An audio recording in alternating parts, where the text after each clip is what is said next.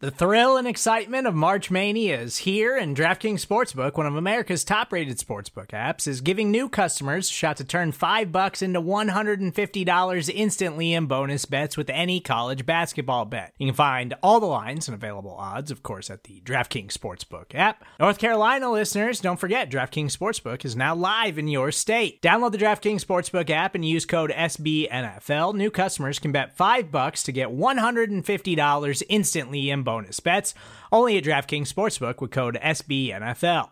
The crown is yours. Gambling problem? Call 1-800-GAMBLER, or in West Virginia, visit www.1800gambler.net. In New York, call 877-8-HOPE-NY or text HOPE-NY. In Connecticut, help is available for problem gambling. Call 888-789-7777 or visit ccpg.org. Please play responsibly on behalf of Boot Hill Casino and Resort. 21 plus, age varies by jurisdiction. Void in Ontario. Bonus bets expire 168 hours after issuance.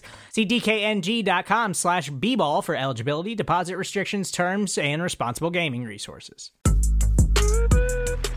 So at the end of the day, we're going to run it back next year. But for right now, enjoy this moment. We ain't got curfew tonight. Dynasty's here, baby. We ain't got curfew tonight. I'm thinking this has got to be one of the most interesting off seasons for you as far as how the season ended, losing in the Super Bowl, and then you digest all the media this off season leading up to when we get you now. What has the off season been like? Man, just extreme focus. You got to digest everything, and be able to come back with a clear mindset, going to each year with a clear mindset. Basically, it's hard to wash out that taste of losing the Super Bowl, but, that's why you have the off season. So you can come back, go recuperate and come back, with a fresh mindset going into training camp. Hey, welcome in. Arrowhead Pride presents Show and BK. I'm Brandon Kiley. Show would normally be introducing us, but he's in Kansas City. He decided to forget his microphone because of course he did. So we pushed it back to today to potentially make some things work. His flight was delayed. All of these things happened on Thursday night when we normally record. So we're instead recording Friday afternoon. So I am with Steven Serda for the show today. Serda, what's going on, man? What's going on, BK? Yeah, we apologize for the delayed podcast. It's been an unbelievable whirlwind of bad circumstances the last 24 hours. Like I don't want to spend too much time on it. It's hard for me to even explain everything that has possibly gone wrong in the last day to make sure that this podcast was going to be late and that Ron was not going to be able to be a part of it. Somehow, some way, this is the best we were able to do for you guys, and it ended up with us being down a host. So we've got a good show for you guys today. We're going to talk about the Pro Football Focus Top 50. Patrick Mahomes came in the top 2. We'll tell you where he was at. And I think Serda has some interesting thoughts on the Tom Brady comments that you heard earlier this week and how they might apply to Patrick Mahomes. But we have to start with Frank Clark, who was arrested in Los Angeles. Now it sounds like it's happened twice this offseason. He was pulled over for a vehicle violation. Ended up, they found an Uzi in his car, which is against the law out in California. I'm not much interested in people's thoughts on gun laws in California. Let's talk about what this means for the Chiefs, though, because he has now been arrested twice in one offseason. You have to look back at 2014 when he had the incident at the University of Michigan as well. This is a problem for the Chiefs because I would imagine he's probably going to be suspended. I don't know how long it's going to be. Maybe it's 2 games. Maybe it's 4. Maybe it's 6. However long it's going to be, the Chiefs are likely going to be without, at a minimum, their second best defensive end. And Serda, I think my biggest takeaway from this is Chris Jones just became that much more important at defensive end because outside of him, and it's hard to even say he's proven at defensive end, they have nobody that is proven at that position. I mean, the next closest thing is maybe Mike Dana, who had a decent season for you last year. There's just not a lot of proven commodities that the Chiefs are going to be able to rely on going into the season if Frank Clark has to miss an extended period of time. Well, and their pass rush and the defensive line was or at least the defensive end was already kind of a question mark headed into this season. And we were kind of expecting them to maybe add some depth there, and they didn't really do it. I know they've got a rookie guy, but he's kind of a project. Turk Wharton's a guy that you can maybe move around a little bit, but he's mostly an interior guy. Like, there's reason to be worried about the Chiefs pass rush headed into this season, because I think Chris Jones is a special player. I think Jaron Reed is a good player, but it doesn't seem like they've got a ton of athletes on the outside, and that's an issue for a team that's trying to get to another Super Bowl. Yeah, the bendy edge rushers that you see around the league that everybody is envious of, the Chiefs have none of them. None of them. Even when Frank Clark's out there, he's more of a power rusher. He's a guy that's going to win with his bull rush more than anything else. They don't have that bendy guy, and that's kind of a Spags system type of a thing. He was looking for bigger, more powerful defensive ends. But when you get into a situation like this, and you're basically having to go, okay, early downs, late downs, who are our pass rushers? I legitimately don't know the answer to that question right now going into the season. Like, if it's 3rd and 7 in the first game of the year going up against the Cleveland Browns and Frank Clark's unavailable, who are the 4 guys you're putting out there on the defensive line right now? You're going to see a lot of Ben Neiman coming from the outside this year. As much as everybody wants Ben Neiman gone, we're going to see him and Willie Gay on the field, and Ben Neiman's just going to become strictly a pass rusher. No. There's a lot of potential answers. Like, if you would have said Taco Charlton on one side, and you wanted to see Josh Kando immediately on the other side with Chris Jones and Jaron Reed on the interior, like, I would have listened to you. It sounds a little early for Kando to be out there on significant downs, but hey, this is an urgent matter for the Chiefs. Maybe that's what they have to do.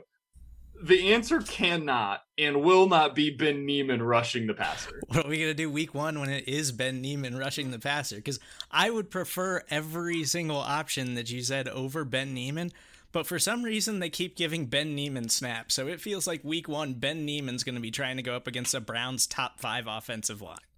I think he'll be out there. I just don't think it'll be as an edge rusher. I think he'll be your nickel backer who's dropping into coverage. You do bring up an interesting point, though. Because I think one thing that the Chiefs have in this situation that a lot of other teams don't is Steve Spagnuolo, who has some of his faults, but one thing he loves to do is blitz. So whether it be Willie Gay or getting a guy like Tyrann Mathieu coming up in more blitzes this year, L'Jarius Sneed showed last year coming out of the slot that he's a very capable pass rusher with blitzes. They've got some options coming from the back 7 to be able to help with some of their pass rush, but that's what it's going to require. And that puts even more pressure on your corners. It puts even more pressure on your safeties. They need this year Juan Thornhill to look like the Juan Thornhill of 2019, not the Juan Thornhill that we saw for the vast majority of last season. There's a lot of pressure on a lot of players that have questions coming into the year because of this arrest and potential suspension from Frank Clark. It is worrisome because, like I mentioned, and I know everybody gives me hate for loving on the Browns as much as I do, but I think the Browns are legitimately one of the 5 best teams in the NFL. They have one of the best offensive lines in football, and their offensive line has a very talented young tackle to go with the fact that they've got 2 other all-pro guys on that line. But then you've got the Baltimore Ravens, the Chargers, the Eagles, the Bills, like that's your first 5 games of the season. And I think you can still win all of those games without a pass rush or without a reliable pass rush. But it makes it obviously more difficult, and I'm not sure where they're going to get it. Now, I mean, maybe I'm completely wrong. Maybe Chris Jones is just a god on the outside. But it seems pretty unlikely, especially if that's the only guy you really got to worry about on the defensive line. You just rotate blocking to that side. Yeah, it's really bad timing-wise. You mentioned the schedule. Cleveland at Baltimore, the Chargers at home, at Philly. Let's throw that Philly game out for a second. If it's a 4-game suspension that you're looking at here, which seems likely to me, we'll see. There's not a whole lot of precedent for this. I looked at it yesterday, and I couldn't find who the guys were that were arrested twice for gun possession in a single offseason. It doesn't happen a whole lot. So I don't know what they're going to do suspension-wise for him. But if we assume it's the 4 games, those first 3 games, you're going up against a great offensive line with Cleveland. You've got a very unique offense with Baltimore, and Chris Jones, for all of his success that he has, he's not exactly the most disciplined player when it comes to staying within his gaps. In that offense from Baltimore requires you to play really disciplined. The Chargers have completely revamped their offensive line. That's another good one that you're going to have trouble being able to rush against. If you don't go at least 2-1 in those 3 games, probably, it's going to be tough for you to be able to win the number 1 seed this year. And with the way that the playoffs are now set up, with only one team getting that bye week, the number 1 seed is really valuable for the Chiefs. We've seen what Andy Reid is able to do coming off of the bye. That's one of the things that if you're a gambler, you've paid a lot of attention to Andy Reid coming off of that bye week. So it's big. And the other reason why the timing's so critical on this, like if Frank Clark got hurt down the stretch, he got hurt early in December and you missed him against the Broncos, the Raiders, Chargers, and Pittsburgh. Maybe at that point, you've had some solid contributions from Josh Kando early in the season. Maybe Taco Charlton looks like the guy that we saw the first half of last year before his injury. Maybe Chris Jones has completely taken to the defensive end position and he feels comfortable. That would change my belief in the pass rush going into those games. Right now, there's just so few answers and so many more questions about those positions. I wish we would have had some time to learn some of the answers beforehand, and we're not going to be able to have that. Well, and you brought up that maybe it is, it's going to be Spags blitzing guys like Tyrann Mathieu, L'Jarius Sneed more. I think that is an answer. The problem is they're not very deep at corner either. So they really need L'Jarius Sneed to be a cover guy this year. And I know he blitzed a lot last year and he was incredible at it. He got sacks. He seemed like he was constantly making plays that way. And Tyrann Mathieu does that as well. But you really need those guys in the secondary this year because you didn't bring back Bashaud Breeland. You're thin in the cornerback department. I mean, maybe Juan Thornhill is going to look like he did down the back stretch of the season in the playoffs last year, where he finally looked like he was back to full health and looked like he could be like a serious playmaker for that secondary.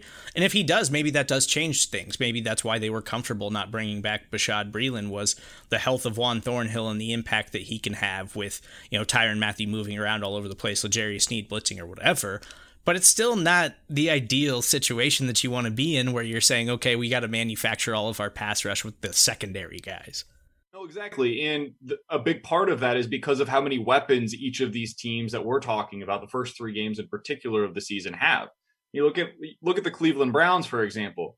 Okay, so if you're going to blitz your slot corner, what are you doing against Jarvis Landry? If you're going to bring Tyrann Mathieu, what are you now doing against the wide array of tight ends that they like to use in their passing game? If you're going to blitz an actual corner, because I think you can make a pretty good case that last year what we saw from the Chiefs is they had multiple guys. In particular, you're looking outside at Rashad Fenton, who could also be a pretty good blitzer. If you're blitzing him, all right, Odell Beckham, like who's defending these guys whenever you are sending that blitz? It better get home, otherwise you're screwed.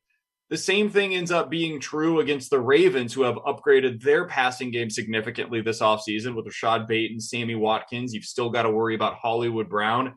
And at tight end, you've got Mark Andrews to take care of. Just all of these teams have 3, maybe even 4 options in the passing game that are pretty competent at a minimum, pretty damn good in some cases. It becomes even more difficult to be able to slow that down if you are deciding to go with some of these significant blitz schemes. And that's where you just have to trust Steve Spagnuolo that he's going to have something ready to go. And it's not a perfect answer, but when you're potentially without, one of your 3 best defensive players, everything gets a little bit more difficult. Maybe a positive in all of this situation is that we're going to find out who the Chiefs' second wide receiver is early in the year, because the offense is going to have to just score a bunch of points in the first month of the season. So maybe we'll see Mecole Hardman break out a little bit, because Mahomes is just going to be like, all right, we can't hit anybody. We can't play defense the first month of the season. Let's just drop 40 every game. I guess conversely, maybe the Chiefs go more ground and pound early on. They try to control the ball a little bit more. I know that sounds kind of antithetical, like you're going almost against the grain there, but if you've got a defense that you don't trust and you're able to control the ball with your revamped offensive line, maybe you try to win these games 28-24 as opposed to 37-34. I don't know. They've got a bunch of different ways that they could go about this, none of which are ideal. But this is what happens when you have a guy like Frank Clark who gets into trouble in the offseason, twice, is arrested both times for doing, in my opinion, kind of silly stuff. And this is another thing. We talked about this a few weeks ago on the show about what Frank Clark's future holds for him in Kansas City.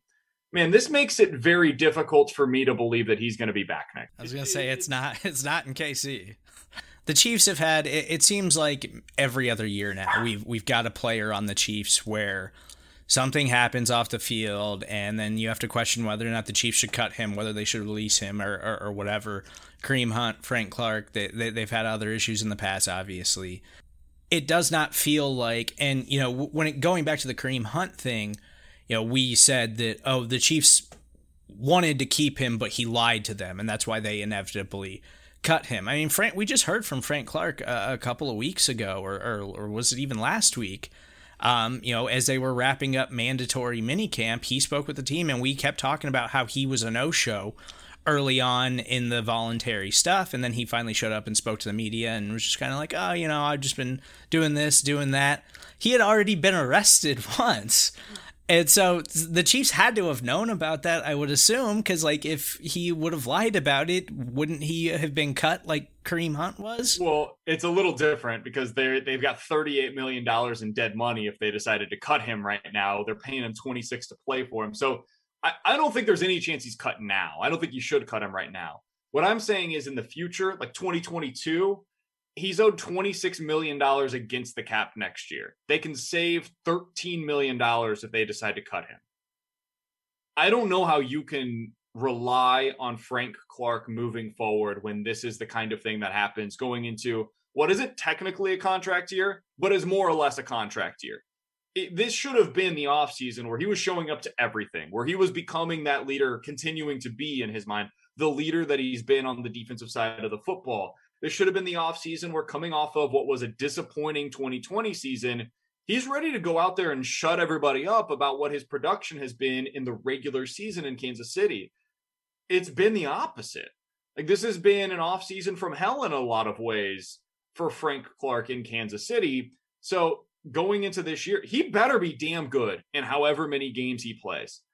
Whether it be 12 or 13, however many games he is ultimately allowed to play if and when the suspension comes in. He's got to be awesome. And then he better back it up with another great postseason, which is the one thing I will give full credit where it's due. It's been very good for the Chiefs in the playoffs. He's got to be awesome for them to have any chance of bringing him back on that $26 million cap number. Yeah. By the way, one other thing, this explains why the Chiefs did not restructure him. Because we were talking all offseason about how could the Chiefs create a little more cap space? And when we do that, the number one name that came up a lot of the time was Frank Clark. They could have moved some of his money from base salary to signing bonus to push that out into future years. But what that does is it ties you to him longer. The Chiefs clearly didn't want to do that. They made the conscious decision not to open up more money now for the future. This is why. Because they knew about what you're talking about. They knew about that previous arrest, and now I don't think he's going to be here for the long haul. Yeah, I just don't see any scenario where he's a Chief next year. He's expensive, and to be quite honest, yes, you got a ring out of it. He's been absolutely stellar in the playoffs, but this was the year where you needed him. Okay, Frank, we need 12 sacks from you in the regular season this year. We need you to be the leader and be the playmaker that we signed you to this huge contract to be. It can't just be playoff Frank this year, and so far it has gone as terrible as possible. Who do you think steps up with him out? If I told you right now, hey, there's going to be a Chiefs defensive end, let's say he's out 4 weeks. There's a Chiefs defensive end that finishes that 4-week stretch with 4 sacks, not named Chris Jones. Chris Jones, the obvious one, he's got to step up. That whether he was in at defensive tackle or defensive end now, that was going to be the case if Frank was out for any amount of time. Who do you think's most likely to step up with him out, not named Chris Jones?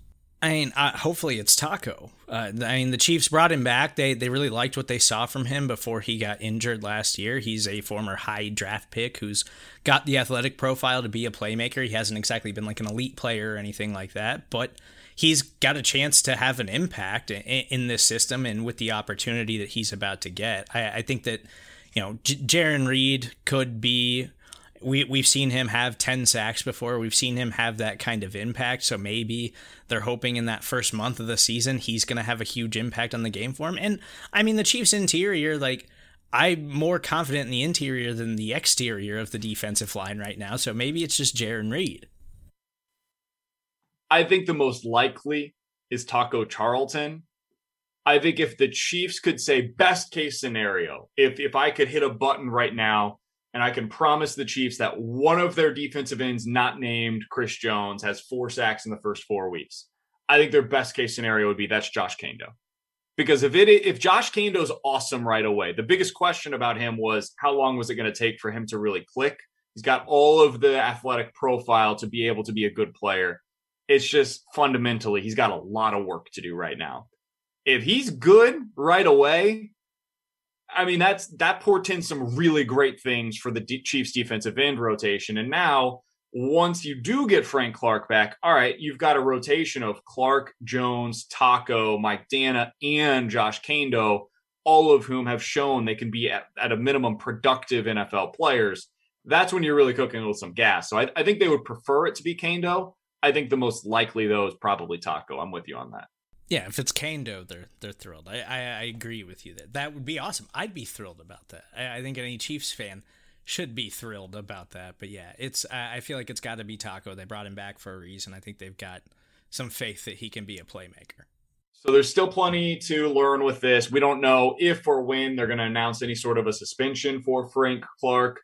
But we'll be following that here on Arrowhead Pride Presents Show and BK. Coming up on the other side, Pro Football Focus put together their top 50 players in the NFL right now. The Chiefs have 4 of the top 20 players in this list. We'll tell you who they are coming up.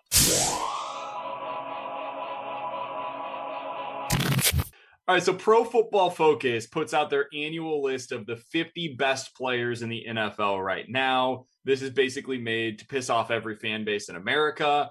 I think they got this right at the top, though, this year. Aaron Donald is number 1, and I hear you. If you're a Chiefs fan, you say Patrick Mahomes is number 1, Aaron Donald should be 2.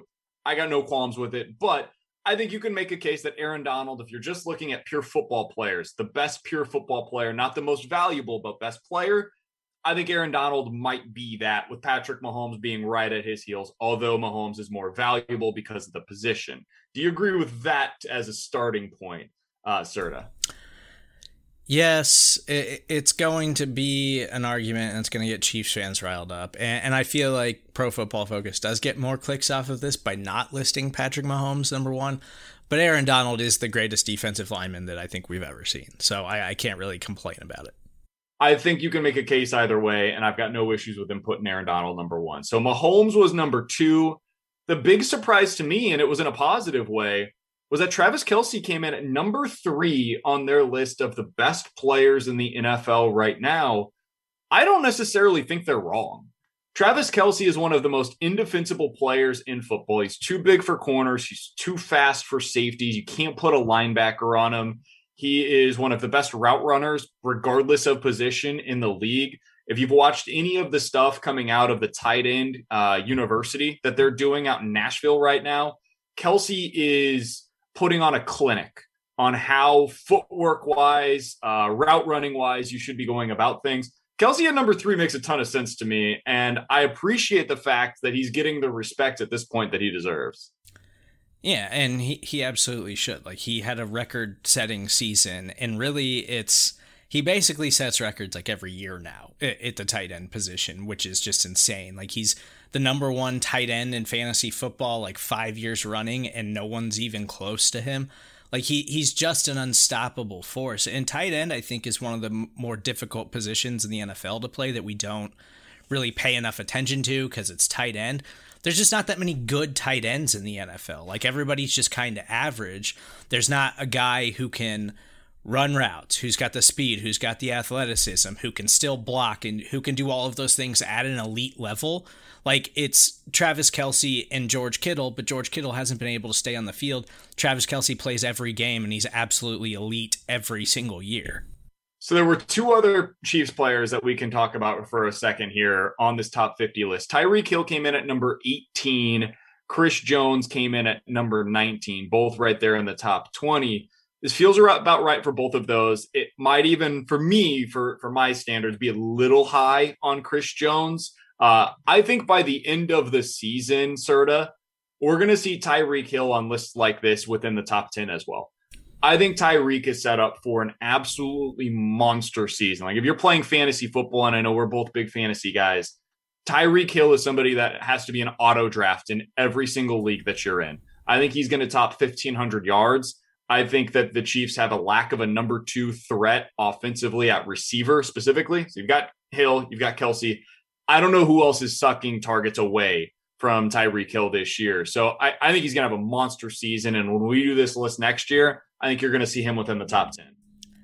I think he should be within the top 10 this year. I think he's underrated. I think Tyreek is one of the most, game-changing wide receivers I think we've ever seen. But he's also, you can't replicate what he does. Like, he's just an alien. And we usually reserve that for, like, Kelsey or Kittle or Darren Waller, like guys like that are 6'6", 260 Henry, pounds. monster. Yeah.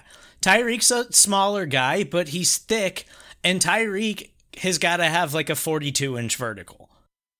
Like he jumps through the roof. He can go up and get the football like he's Julio Jones or like he's AJ Brown or one of these other guys that's legitimately like 6'3", 6'4", and he's like 5'10". He's absolutely insane. He's faster than everybody else. Like I feel like Pro Football Focus takes into account how tall wide receivers are. And then that's what hurts Tyreek Hill. It's not his actual play on the field, it's his actual height.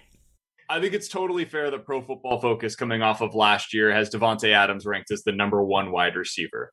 I think where it gets a little questionable, though, is after him. Who's your next guy in the NFL right now? And for them, they've got DeAndre Hopkins above Tyreek Hill. I can't have DeAndre Hopkins above Tyreek Hill right now. He is a guy that is used in Arizona exclusively, basically, as 10 yards and in. He's not much of a deep threat for them.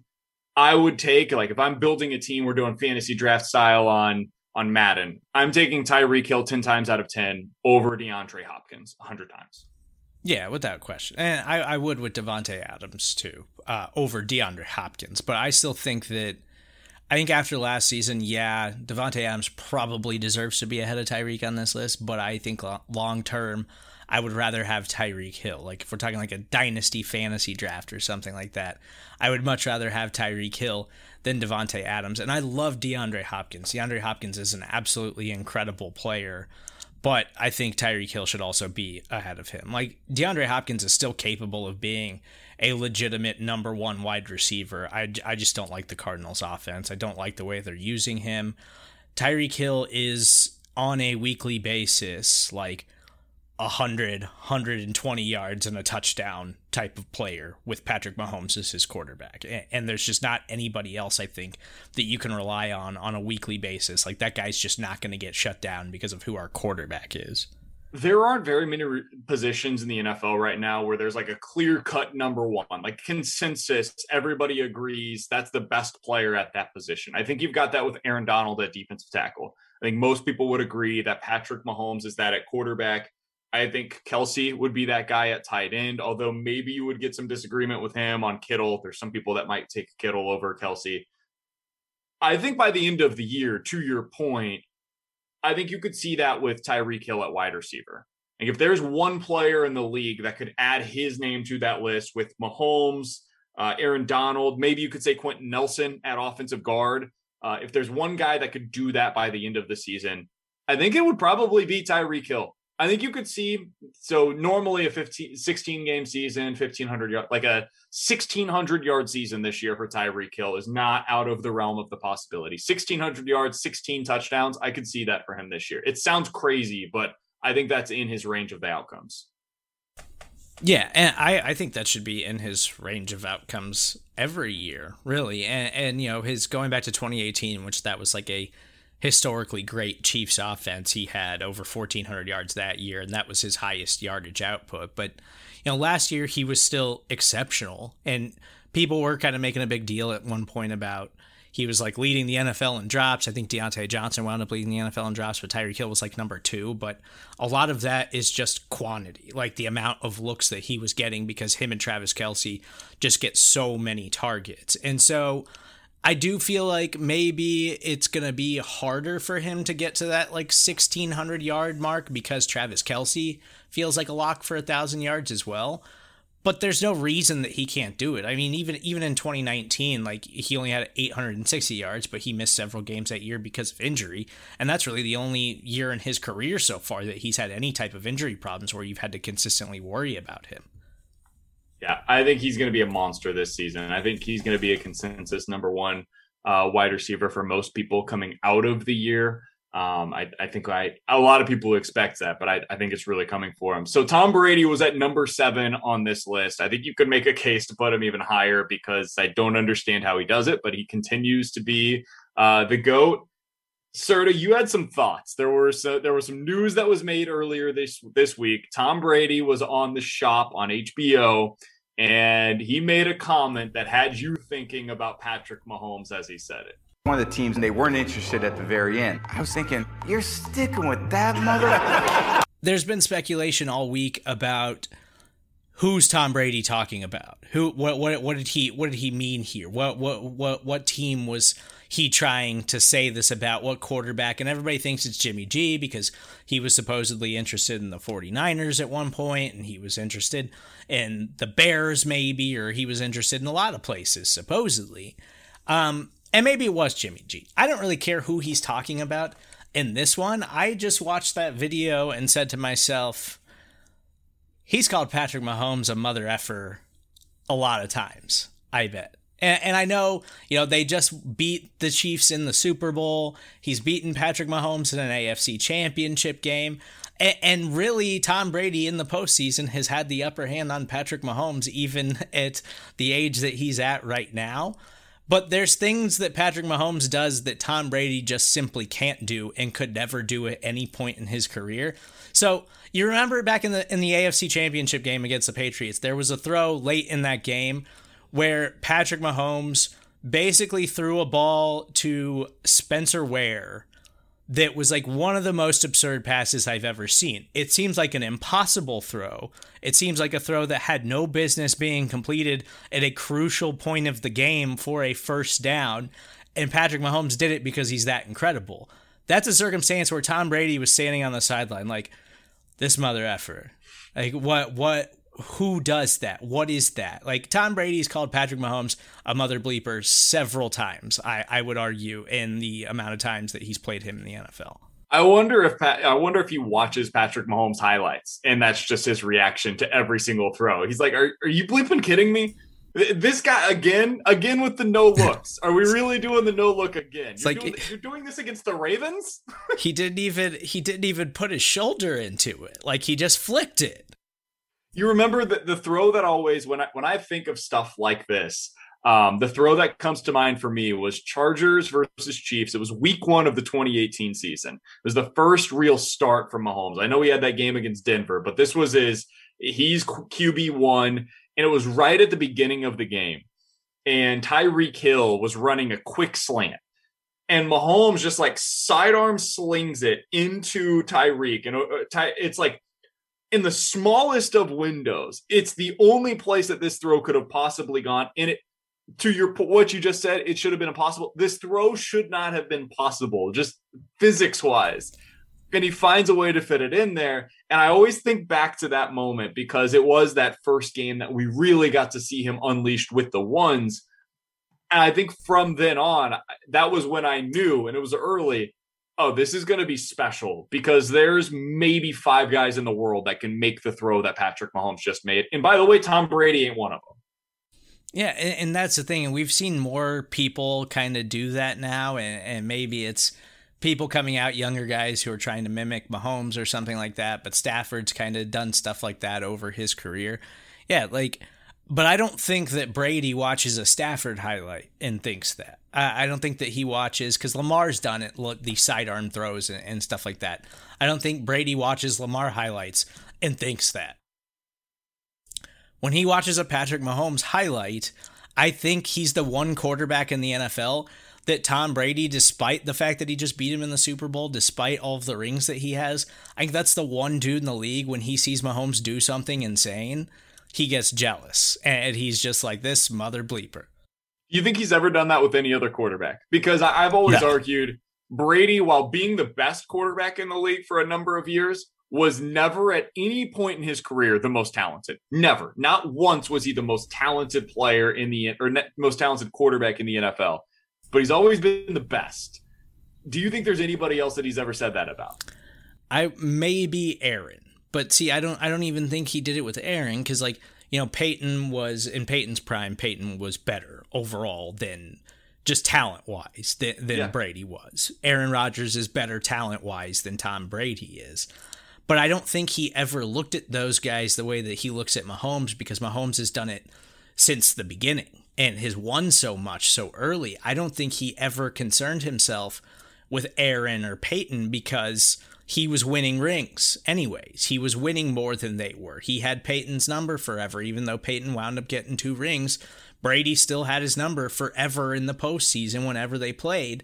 And so I don't think that he ever sat back and thought that about those guys, because he just thought, yeah, maybe they can make throws, but I'm still better than they are. Like, I think he looks at Mahomes and he's like, all right, that guy's just better than I am. There's nothing I could do about it. I'm going to keep trying to win games and keep trying to win rings till I'm 50, but there's just things that guy does that I cannot physically do.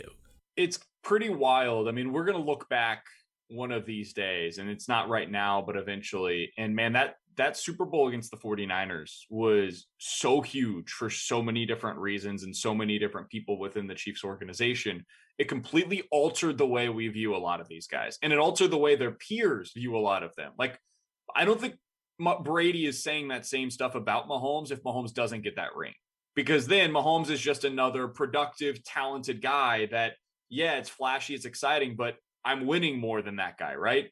I think Andy Reid, when you look back on his career, if he didn't get that one, if somehow, some way he didn't end up getting a ring with Mahomes, he'd be looked back on the way that a lot of coaches are, where it's like, yeah, super productive, super innovative, but never was able to win that big one. And I think that's why, and this is not like breaking news or anything, but man, that Super Bowl changed everything for so many different people on this Chiefs roster. And it definitely applies here for Mahomes and Brady.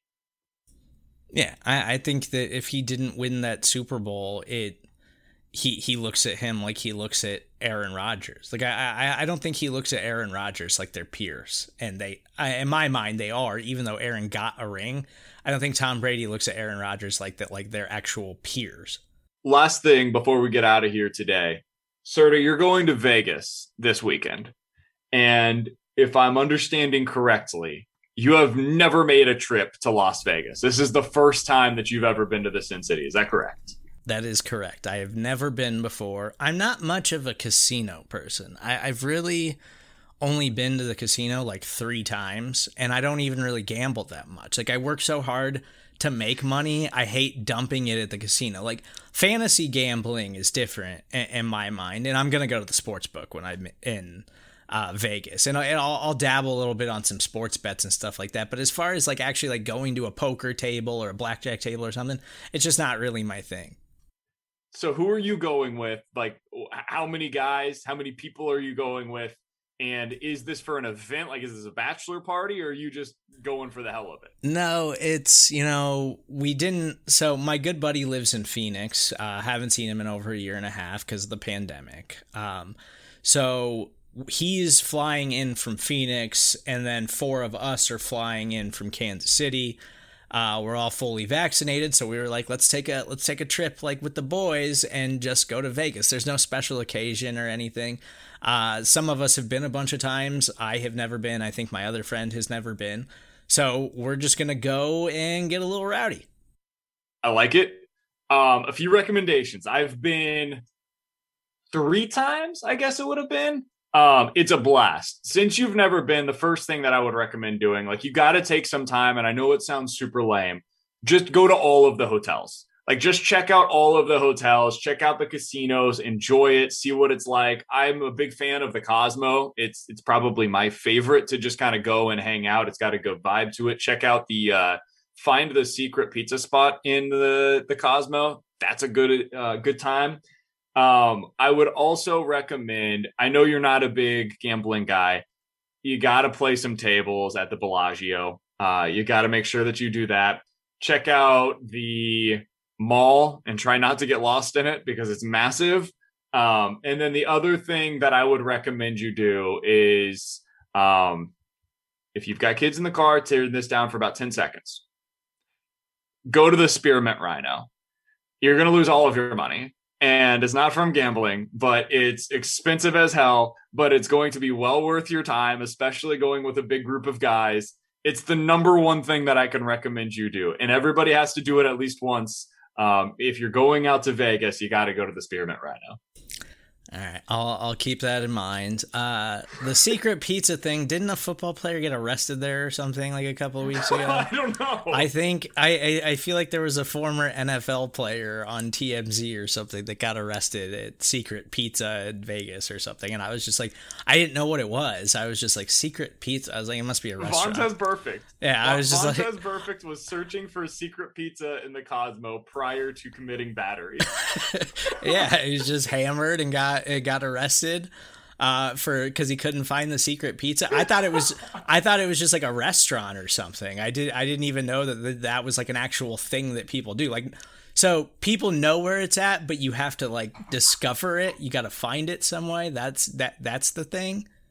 So it is a pizza spot. It's just a restaurant, but yeah, you've got to find it. And once you get in there, like, you can Google it and find it easily. I'm guessing Vontez Perfect was just hammered and didn't want to do that. And we know how Vontez Perfect is. That's incredible. So this happened in December. I did not see this story. That's absolutely amazing. Maybe the police video is what got dropped a couple weeks ago, because I just saw it like a couple weeks ago. I just remember coming across it on Twitter or something. So maybe that was like the arrest video had just gotten leaked a couple of weeks ago. So that's amazing. No, it's going to be a fun time. I'm excited. I will be back next week for next episode of Show and BK, though. The one thing that I also would recommend, since you're with a good group of guys, I don't know if you've ever played craps before, but a good craps table with the group, that's going to be a good time for you. If you find somebody out there, they'll show you how to play. Maybe one of your buddies knows how. It's super easy to learn. You'll enjoy yourself. You can lose money quickly, or you can win money pretty quickly on it. And if you've got a good hand, if you've got a hot roller, you've got a chance to win some really good money if you get a good stretch out there in Vegas. Yeah, I have no idea how to play it. I've never played it. But I feel like there's very few things in the world that are probably as invigorating as like a hot craps table. Like, it's the best. It looks incredible. I've always like seen it in movies or whatever, like watched from afar. It always looks like it's the best time anyone's ever had in their lives. Yeah, it is until it's not. And then it goes really poorly. But if you've got a good table, it can be a really good time. So I recommend doing that as well. If you have any Vegas recommendations for Serda, hit him up on Twitter. He's at Steven Serda, STEPHEN Serda. I'm at BK Sports Talk. You can follow me there. You can follow the flagship at Arrowhead Pride. Be sure to check out the website as well. And don't forget, every weekday morning, we've got the Arrowhead Drive podcast with Pete Sweeney. He's got 10-ish minutes of whatever the biggest Chiefs news is that you need to know on your way into work that day. So check that out in your podcast feed as well. Serda, thanks for filling in for Ron today, man. Ron will be back with us next week. Sorry for the delay on this. We'll be back on our normal schedule next week here on Arrowhead Presents Show and BK.